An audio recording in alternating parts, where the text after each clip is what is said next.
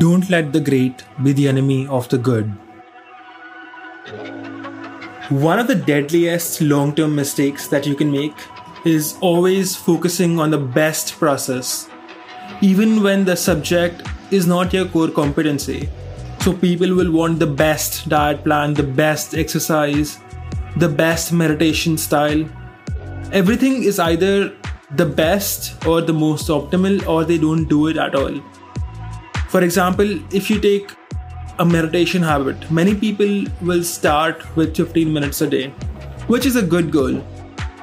But what happens is that they will practice 15 minutes a day, and then once the novelty and the initial motivation dies down, there'll be a day where they're too tired and they don't feel like doing 15 minutes.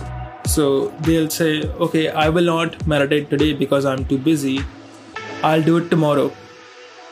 And when tomorrow comes, most of them lack the discipline again, or they're again tired and they feel that, okay, another day doesn't matter, I'll do it tomorrow again. And they keep putting it off by a day, and then there comes a time where they realize that they haven't meditated in weeks and months. The problem that happened was that this guy wanted all or nothing, so he would either meditate for 15 minutes or he wouldn't do it at all. They didn't even spend 1 minute meditating on the days that they were too busy or too tired, which they could have done. No one is too tired to meditate for 1 minute. And that's the fundamental problem of letting the great be the enemy of the good. Like, it's great to meditate for 15 minutes a day, and it's good to meditate for 1 minute a day. Most people will only opt for the great, and if the great can't be done or they don't want to do it, they will just skip it altogether. They will not even take the good thing. In their minds, it's 1 minute is just not good enough. It either has to be 15 minutes of meditation or no meditation that day.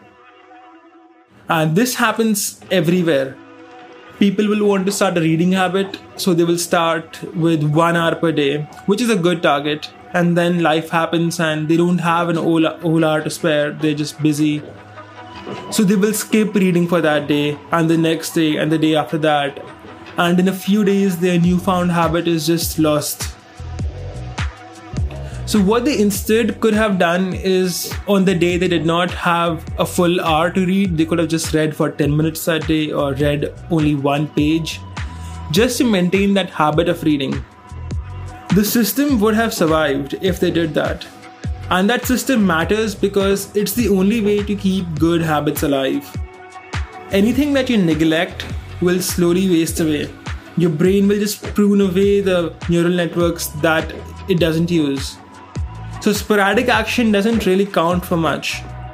Compound interest is the way to bring good gains in your habits, and for that to work, you have to stay consistent. So don't overthink things like this, especially if you are a beginner. If you have only 10 minutes, then do 10 minutes. If you have a full hour, do the full hour.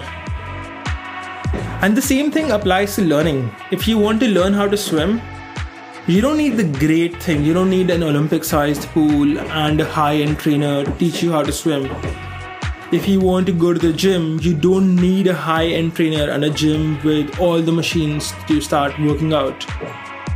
You can have an average trainer or a medium-sized pool or just the basic equipments like barbells and dumbbells, and you can use them to get good enough exercise, good enough swimming lessons. And you can use it until you get decent enough.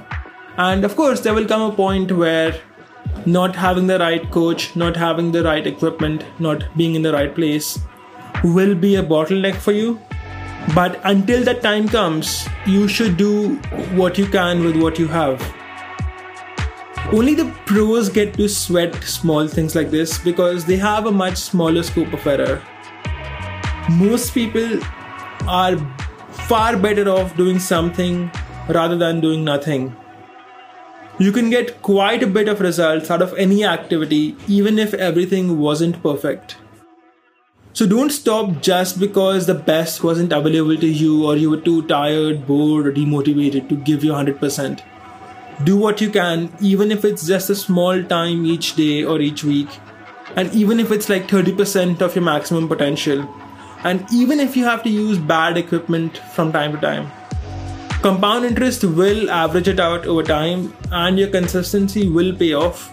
You will get something. So don't be the guy who didn't learn a martial art because he only had 2 hours a week to practice and he thought he couldn't become the best fighter in the world with just 2 hours a week. Well, you can't, but you can become a reasonably good fighter if you train 2 hours a week for a long enough time. So do what you can with what you have. You can keep waiting at home, hoping for the perfect circumstances and resources to show up. Or you could start now with whatever resources you have and see the results that you can get. See, at the end of the day, one option will take you further and the other will just have you stagnate. There's this very cute quote that I like, and it says, "Don't feel bad about the results that you did not get for the work that you did not do." And it's very true. And while you're at it, remember that it's much easier to dial it from 10 to 100 than to dial it from 0 to 10.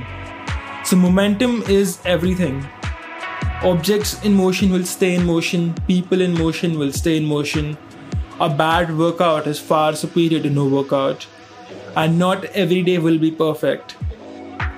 But there should not be a single day which you can say it's a null day where you didn't do anything and just sat at home and did nothing.